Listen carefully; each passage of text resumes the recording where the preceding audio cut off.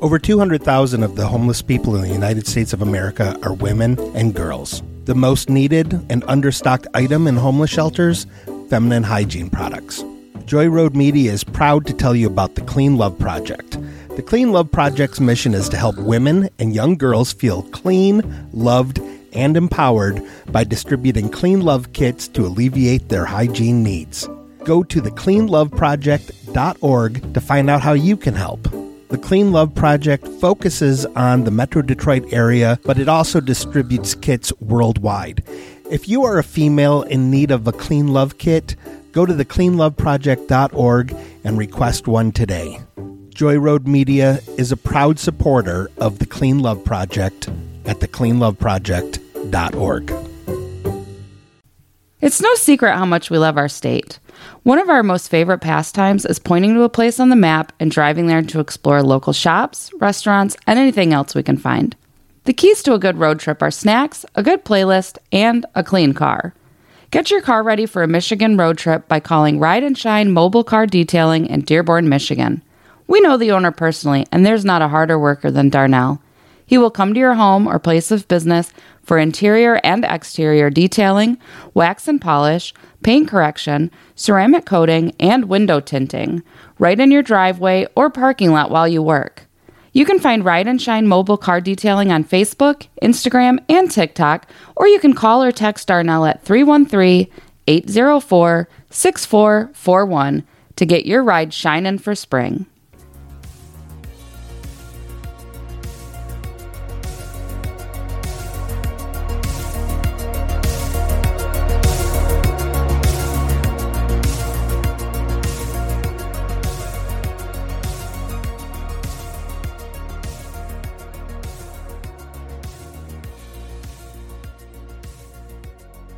Welcome back to Great Lakes Confidential with Angie and Marty. I am Angie. That is Marty. Good morning. Good morning. How are you? I'm good. Yourself? Good.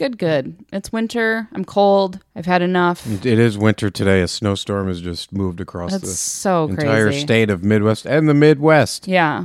I was just on the phone with my grandmother, and I said, did it snow there? And she says, well, hell yeah. She's excited about it. She got the old snowmobile out one more time. She is not excited. The old Arctic Cat out one more time this season. No, she's mad. But then she said something about, I guess I don't need my bikini. Anyways. It's the Michigan way. I remember being a kid with snowstorms. When big snowstorms would come down, we used to deliver newspapers. Mm-hmm. They'd be out, struggling, having our mom driving us to deliver the papers. And early morning, people would be out with their snowmobiles just ripping up the subdivision. Yeah, well. You don't get too many opportunities to, rip up the snow if you're living in the suburbs. So. That's true, yeah. Grandma lives in a small subdivision that's literally a perfect square. Yeah. And if I remember correctly, I've seen a couple people on snowmobiles out there because she's relatively... She's kind of isolated. She kind of is, yeah. She's right between two large cities, and there's a lot of cornfields around her. So there are every now and again you'll see somebody on a snowmobile, and she might be upset with me if she knows that I told this story. But one summer, it wasn't this isn't a snowmobile story, but this is one of my favorite stories about my grandmother. We were, I believe, having a yard sale, and this was when I lived with them. So I was teenager. I might have been like 20, 21 even, maybe. I don't remember. Anyways, Grandma decided to take a moped for a spin around the block. Nice. And she never made it back. Oh, no. And we were all like, what in the heck happened to Grandma? She just laid that sumbitch down. She did. And she ended up like the whole side of her body, she was like road rashed up. She wiped out on this little moped. How fast did she get this thing going? I don't know. What was it? Was it like an old Spree? It was even older? It was probably even older. Oh, yeah. Wow. And she wiped out, and if I remember correctly, she dislocated her shoulder. She was all road rashed up, the whole side of her. She learned a lesson, though. She never got on another moped. Yeah, that's last time sure. she tries to hightail it out of town on a moped. And I love her so much, and I'm so glad that she wasn't hurt even more. But like, that is one of my most favorite stories about my grandmother ever, because it is just, it's like, gosh, how old would she have been? It would have been like 20 years ago. So she would have been 50, close to 60 years old when she was just like, all right, I'm going to take this see you guys moped later, for a spin. Let's blow this popsicle stand. Right. Oh gosh. Anyways, she would probably be pretty upset if she knew burning I told out that the story, tires. but- right, like squealing out of the driveway, like rocks just shooting up behind her, and Just got it up oh on my one God. wheel. Just so funny to think of. Jeez, and then just wipe it up. Maybe she was trying to jump some cars like Evel Knievel. Oh yeah, most likely. In her little moped. Man, my grandma's a daredevil for sure. Actually, when we were just on the phone, we were I heard you guys talking about ziplining. Yeah, well, she went parasailing. Really? Yeah, When? she was in Acapulco with my grandpa. Like, they were like, I don't know how old they were. 40, 50s. Right. They weren't. It was not today though, which is what I was like. What? No, they used to go to Acapulco, Mexico quite a bit, like once a year, every couple of years or whatever, with a large group of friends. Like, my grandma would organize these trips, right? I've told you before that she used to be the president of the Hudson Car Club. And so she would organize these trips, and they would go to Acapulco. And one year, they got my grandma to go parasailing. Uh-huh. Grandma and I are very much alike in that we're not real big fans of being outside a whole lot. You know, and we're both afraid of heights. And so she still to this day, she says, I don't know what possessed me to do that, but I got up there and there's pictures, so you know that it happened. There's proof. And I'm like, why would you think that I didn't believe you? Oh, I've seen them. Yeah. I've seen them. Yeah, you can. Yep, she's way up in the sky, you know, with this big parachute floating over across the sky like Santa Claus on Christmas Eve. Oh, my grandma. What possessed her could have been the tequila and the margaritas. Could have been. Yeah. Man. But she's my hero for sure. Yeah. She's absolutely my hero. So anyways, back to the show. Thanks guys for listening to me babble about my grandma. So we're going to start the show today with the segment that we still have no name to. And it's just basically, you know, reciting how the counties got their names. Yes. So last week we left off with Allegan County. So next up is Alpena. Alpena County was originally named Anamiki County after a regional chief. The word may have meant thunder, which could have had a connection to the name origins of Thunder Bay, along which the county sits. The county was given the name Alpena by Henry Schoolcraft, who may have intended for the neologism to mean bird country or partridge country. Is it neologism? Neologism? Does it matter? Okay. You could just say invented name. Okay. Is that what that word means? Yeah, it's like when you kind of create a name based on the sounds of similar words. Oh, okay. Never knew that word before. Yeah. Well, welcome to English class. All right. Thank you. You're welcome. Antrim County was originally named Magezi after a Native American chief. It was renamed as a nod to County Antrim in Ireland and is one of several counties in Michigan named after Irish counties. Did you know that? Yeah, I did know about Antrim County in Ireland. Yes. Huh. Closing out the A's is Aranac County, which is another named by Henry Schoolcraft. It is said he created the word as an amalgam. Just say mixed up word. A new mixed up word between two words. It's like, how am I even functioning right now? Here's the problem. There are so many words, and I encounter this all the time. So many words you read all the time. You have no idea how they... Yeah. Right, you read them all the time, but you don't hear them all the time. So then when you come to actually have to say it out loud, you're like, oh my, I feel so stupid. And I do, because I'm very good with words. Like, I'm very good with words. Well, I mean... I know you are. Like, I took, like, pharmacology class, and that's a lot of, piecing together prefixes and suffixes and all of these different things. That's pharmacology, not farm ecology. Right. It's pharmacology. Okay. And so like acetaminophen, that's a name, that's a word that I can very easily say. Which is a neologism. Right. And so it's like other people see the word acetaminophen and they struggle to say it. And I'm like, no, I got this. And I usually am very good about being able to read words, but yeah, I'm struggling. So anyways, he created the word as an amalgam, arena, whose roots are in the Latin word hernia meaning sand, often in the context of sand used for footing during gladiator combats, and AC, which meant place of. So this place of sand borders the shoreline of Saginaw Bay. Interesting. Yeah. So since I knew nothing about Henry Schoolcraft, and he's just out here like naming stuff throughout the state. Just being all important just throughout being the state very of Michigan. Important. I figured that's what we would talk about today is Henry Schoolcraft. So okay, perfect. We're going to take a quick break, and then we're going to get to it.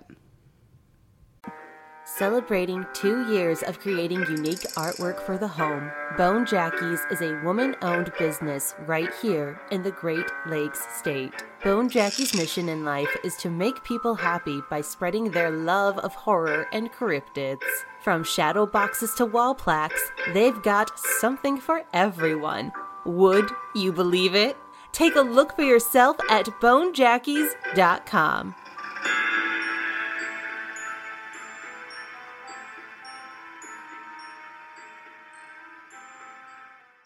All right. So, Henry Rowe Schoolcraft was born March 28th, 1793 in Albany County, New York, to parents Lawrence Schoolcraft and Margaret Ann Barbara Rowe. His father was a glassmaker, and when he was old enough, Henry studied and worked in the same industry until age 25 when he left the family business to explore the western frontier. From November 1818 to February 1819, Schoolcraft and his companion Levi Pettibone made an expedition from Petoskey, Missouri, to what is now Springfield. They traveled further down the White River into Arkansas, making a survey of the geography, geology, and mineralogy of the area. Schoolcraft published this study in A View of the Lead Mines in Missouri. In this book, he correctly identified the potential for lead deposits in the region. Missouri eventually became the #1 lead-producing state. He also published a Journal of a Tour into the interior of Missouri and Arkansas, the first written account of a European-American exploration of the Ozarks. Interesting thing to note here, and I'm not sure when this happened, but Journal of a Tour into the interior of Missouri and Arkansas. Arkansas is spelled ARKANSAW.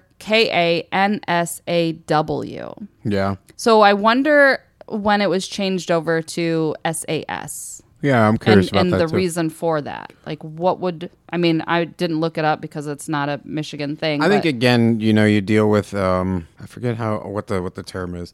Neologism. No, the term when you have a word like Arkansas and Kansas, which is funny because they both have the term. They both end in SA. With Kansas. Yeah. But I imagine if they had a root in a Native American language, that there wasn't a unified way of writing it. Mm-hmm. So that's why, it's like Mackinac and Mackinac Island. Yeah, Mackinac Island. Yeah, as my mom used to call it growing up in Chicago. Come on, kids, we're going to Mackinac Island this summer. But that's another one that I was always confused why one is C and one is W, and yet they're both pronounced Mackinac. It's very strange. I mean, it's the same word with two different spellings. Right. So this expedition and resulting publications brought Schoolcraft to the attention of the Secretary of War, who was John C. Calhoun, who considered him a man of industry, ambition, and insatiable curiosity. Calhoun recommended him to the Michigan Territorial Governor Lewis Cass for a position on an expedition led by Cass to explore the wilderness region of Lake Superior and the lands west of the Mississippi River. Beginning in the spring of 1820, Schoolcraft served as a geologist on the Lewis Cass expedition. Beginning in Detroit, they traveled nearly 2,000 miles along Lake Huron and Lake Superior, west to the Mississippi River, down the river to present-day Iowa, and then returning to Detroit and tracing the shores of Lake Michigan. That's a heck of a little trip there. Yeah, 2,000 miles. And then I forget where the headwaters of the Mississippi River begin, way up there in Minnesota. Yeah. So that was in part of my reading, but I didn't put it down because it's not in Michigan. So I just didn't include it. But also 2,000 miles. Think about that in 1800s. I would love to do that trip today. It's kind of like doing you do a bit of the Michigan Circle Tour, the Great Lakes Circle Tour, coming up around Lake Huron up to Lake Superior. Go down that southern shore of Lake Superior, take that all the way into Minnesota, find that big river, take that south. Be a nice little trip. It would now because we have motorized vehicle. I was thinking about doing it in a boat. That'd be cool. I mean, you think about how much time it had to have taken to get 2,000 miles in the 1800s. Oof. Yeah, but these guys, they knew what they were doing. Oof. It was a pain, but they've done this. Yeah. So Schoolcraft met his first wife, Jane Johnston, soon after being assigned in 1822 to Sault Ste. Marie as the first U.S. Indian agent in the region. 2 years before, the government had built Fort Brady and wanted to establish an official presence to forestall any renewed British threat following the War of 1812. The government tried to ensure against British agitation of the Ojibwa. Jane was the oldest daughter of John Johnston, a prominent Scots-Irish fur trader, and his wife, and they called her Susan Johnston. She was the daughter of a leading Ojibwa chief, Wobajig, and his wife. Now, I'm going to say this because I wrote it out phonetically and I listened to the pronunciation. Okay. I hope I don't screw this up. Ozadiskadewaki. Ozadiskadewaki. I know what you're saying. Ozadiskadewaki. Yes. Jane was also known as This is the harder one because I couldn't find a pronunciation. Mm-hmm. I found one pronunciation and then I couldn't find it again today. So I'm really struggling with this one. Bamwajikaki. Bamwajikaki, I think. And what does that mean? It means woman of the sound the stars make rushing through the sky. Beautiful. Her knowledge of the Ojibwa language and culture, which she shared with Schoolcraft, formed in part the source material for Longfellow's poem, The Song of Hiawatha. Jane and Henry had 4 children together, but only 2 would survive past childhood. Jane suffered from frequent illness and died in 1842 while visiting her sister in Canada. In 1847, after moving to Washington, D.C., Henry remarried at the age of 53 to Mary Howard. She was a Southerner and slaveholder from an elite planter family of the Beaufort District of South Carolina. Her support of slavery and opposition to mixed-race unions created strains in her relationship with Schoolcraft's children. They became alienated both from her and their father. Yeah. Not good. No. After Schoolcraft's hands became paralyzed in 1848 from a rheumatic condition, Mary devoted much of her attention to caring for him and helping him complete his massive study of Native Americans, which had been commissioned by Congress in 1846. So now we're going to go back to 1822, which is when Schoolcraft began his ethnological research during his appointment as U.S. Indian agent at Sault Ste. Marie. He had responsibility for tribes in what is now northern Michigan, Wisconsin, and Minnesota. And as you'll recall, Jane taught him the Ojibwa language as well as much of the lore of the tribe and its culture. So this guy knew a lot of stuff. Like, he had all the secrets. Yeah, he was one of the first, I think, to really study in depth. You know, I don't know if just Native Americans in general, but definitely like the Chippewa in Michigan. Mm-hmm. Yep. Schoolcraft was elected to the legislature of the Michigan Territory, where he served from 1828 to 1832. In 1832, he traveled again to the upper reaches of Mississippi to settle continuing troubles between the Ojibwe and Dakota or Sioux nations. He worked to talk to as many Native American leaders as possible to maintain the peace. He was also provided with a surgeon and given instructions to begin vaccinating Native Americans against smallpox. Which that just made me really angry when I was reading about that, because in my readings, they made it a point to remind everybody that smallpox wasn't here, mm-hmm. and it came over with the Europeans, and it's just further angers me. You know what I mean? It's like, man, these people were done so wrong. And like, yeah, for our time right now, vaccinations are important. And we understand that. We get the science. Some of us do. Some of us don't. We understand the science behind it and can appreciate why we do what we do. Yeah. But these people were just living their lives, hanging out, doing their things, trading fur, right. fishing, doing whatever it was that they were doing in the 1700s. And then a bunch of white men come over and not only steal their land, but then sicken them with disease. And it's just like, yeah, it definitely blows my mind. The whole thing could have gone better, definitely. Could have gone way better. Yeah. So after his territory for Indian affairs was greatly increased in 1833, Schoolcraft and Jane moved to Mackinac Island, the new headquarters of his administration. In 1836, he was instrumental in settling land disputes with the Ojibwe. He worked with them to accomplish the Treaty of Washington, by which they ceded to the United States a vast territory of more than 13 million acres, worth many millions of dollars, which really doesn't seem like a fair deal to the Ojibwe. I was waiting to hear how the deal shaked out. since they said he was doing such good work for them. He believed the Ojibwe would be better off learning to farm and giving up their wide hunting lands. The government agreed to pay subsidies and provide supplies while the Ojibwe made a transition to a new way of living, but its provision of the promised subsidies were often late and underfunded. The Ojibwe suffered as a result. In 1838, pursuant to the terms of the treaty, Schoolcraft oversaw the construction of the Indian Dormitory on Mackinac Island. The building is listed on the National Register of Historic Places. It provided temporary housing to the Ojibwe who came to Mackinac Island to receive annuities during their transition to what was envisioned by the U.S. government as a more settled way of life. In 1839, Schoolcraft was appointed Superintendent of Indian Affairs in the Northern Department. He began a series of Native American studies later and published as the Algic Researches.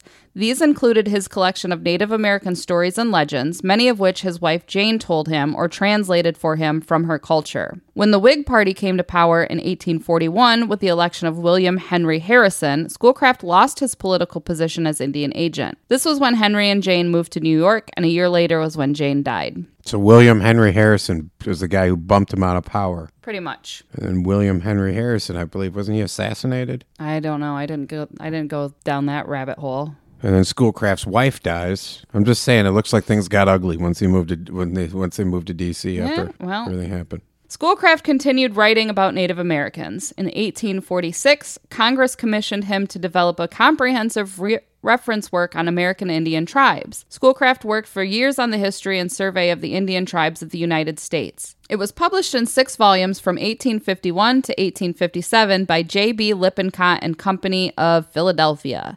Critics praised its scholarship and valuable content by Schoolcraft and the meticulous and knowledgeable illustrations.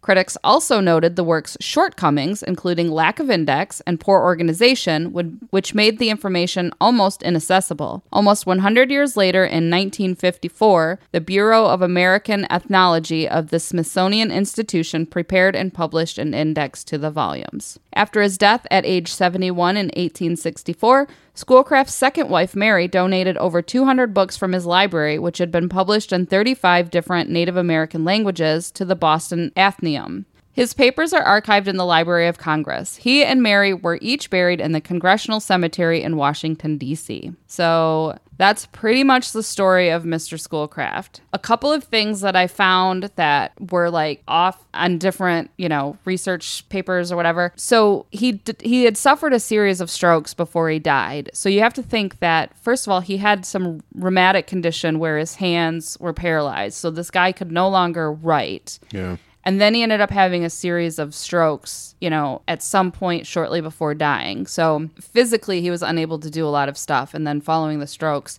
those affect you physically, but also, mentally and verbally. So you got to wonder, what it was like to take care of this man, end days. Something that I also found very interesting about his story is that he died penniless. Mm-hmm. But also had filed bankruptcy earlier on in his life. He wasn't very good with money, it sounds like. And, I don't know. Clearly, I have no concept of what it was like to be an Indian agent in the 1800s. But I imagine he was getting paid, right? The government had to have been paying this man. So it's curious to me, what else was happening that he didn't have any money? Something else was going on in this man's life. Speculation, obviously. I don't know. This is how rumors get started. I mean, I know. I don't know how money worked back then. I don't either, but it doesn't seem like there was any sort of minimum wage or a union or any sort of guarantee that, how much money this guy would have going through life. I don't know. Yeah, I don't know either, but it just seems weird. Another thing that was I found at the very end of my reading, and it really struck me as being I don't know, a slap in the face and just very strange. He was actually in favor of removing Native Americans from Michigan. Yeah. He didn't want them here. And the whole, I don't know, it just seems so strange to me. Did he marry an Ojibwe woman because he had ulterior motives? What was happening there? It's hard to say. It seemed like marriage was just something that a lot of people did. Like, it might have even been a loveless marriage. You don't even know. It was just sort of done like, more of a transactional. Yeah, between tribes, like just, as a way of good faith. Sort of like, again, going back to Europe, royal families basically intermarrying and all that. Right. It's hard to say, but I don't know. Again, we remember Schoolcraft in Michigan because his name is on everything. We know about, he named a lot of things. Yeah. A lot of things he just made up Indian names and just, sure, that sounds native enough. We don't necessarily know the scope of his character. Like, I didn't know the full story. I didn't know he remarried a slave owner that distanced him between his children. Weird, right? Yeah, weird. But then again, finding out that, he was in favor of Indian removal, it seems like his marriage to Jane was very transactional. Very transactional. So. Yeah. And I mean, I will say that, like, cool, he named some stuff. Like, that's, things needed to be named. But of course, if it wasn't him, somebody else would have named them. So it's like, okay, great job. I will say that the big positive coming from Henry Schoolcraft, in my opinion, is that he was able to take those stories that she told him and compile them so that they will continue to be told. And that's important. I mean, we were just talking last week about how that history is very important. So, clearly we have no idea the accuracy of his writings, of his publications. I hope that they're accurate. I hope that they're, word for word what she was telling him. But that's really the only... Yeah, I think the most positive thing from the Henry Schoolcraft story is the exposure that his wife has. Exactly. We know who she is, who is now the, recognized as the first published Native American woman in American history. I don't know. It's so funny to... History is always messy. It is. And it's crazy to me how we take these historical figures and we put them up so high because they've done something. And then you start digging deeper and you're like, whoa, that guy was not a great person. Right. You know what I mean? Especially with the way that the world's been the past few years, it's like people don't really like to even consider the context of the times because they realize the times were really screwed up and nobody was doing anything to fix them. Yeah. So it's sort of, I don't know, it's hard to gauge people in history these days. You know what I mean? Do you remember them for the good? Do you remember them for the bad? Do you remember them for a combination of the two? I mean, I think that if you're trying to accurately educate, you have to include the two. You have to tell both sides of the story and you have to be transparent. You can't just be like, Henry Schoolcraft was super rad because he named a bunch of stuff in our state and he told Native American stories. Okay, but he also wanted them to leave the state. He married a racist. I mean, you know what I mean? And it's like, guys... Yeah. In all fairness, everyone was probably a racist back then, yeah. I mean, that's probably fairly accurate too. But still, it's just... Yeah. Just the fact that, she got between him and his kids is kind of right. BS. I mean, I'm gonna say that when you're telling history and you're telling stories about people, you need to include the good and the bad. So that's the story. All right, Mr. Schoolcraft. And I'm sticking to it. So before we end... Thanks for naming the road by my house. Yeah, I know, right? Yeah. Good job. So shout out to our listeners across the country for sure. But I looked at our analytics today and we have listeners all over all around the whole dang globe. Yay. Like, we're in the U.S., obviously. And then we also have a bunch of listeners in Canada, Aruba, India, Germany. We're in 44 countries. Canada, I get. Welcome, my brothers and sisters. My Great Lakes brothers and sisters. Aruba, however. A lot of people in Aruba. Maybe people on vacation. Who knows? Canada, it goes U.S., Canada, Aruba, India, Germany in order. And then the rest of them fall behind. So it's just it blows my mind to think that people around the world are listening to us babble about the things that are happening in our state. I just can't. I love it though. Thank you so much for listening. It's a very interesting feeling, but it's I still can't wrap my head around it. It's so bizarre. I mean, the way I think Canada, we're the same peoples. Yeah. I love it. No surprise that you'd see Canada on the list. But Aruba. It's just so weird. I'm surprised and I'm very happy. I love it. Aruba is a beautiful little island right there in the, just south of the Gulf of Mexico. Did you know that it's abbreviated AA? Is it really? Yeah, because I saw it on the list and I was like, what country is AA? You know what else is abbreviated AA? Yeah, but... All American. All right. So don't forget to follow us on Facebook and Instagram. And please, if you're looking for other shows to listen to, check out what we have on Joy Road Media. Aside from the history and folklore that you get from this show, which is the best, we also have comedy and improv shows, a talk show, a movie review show, a horror anthology show, and then we'll be bringing on more, in time. Got all your needs covered. Yeah, all of them. Your moods covered. So you can find more information about Joy Road Media and all of our shows on joyroadmedia.com. So until next time, be safe out there and watch for deer.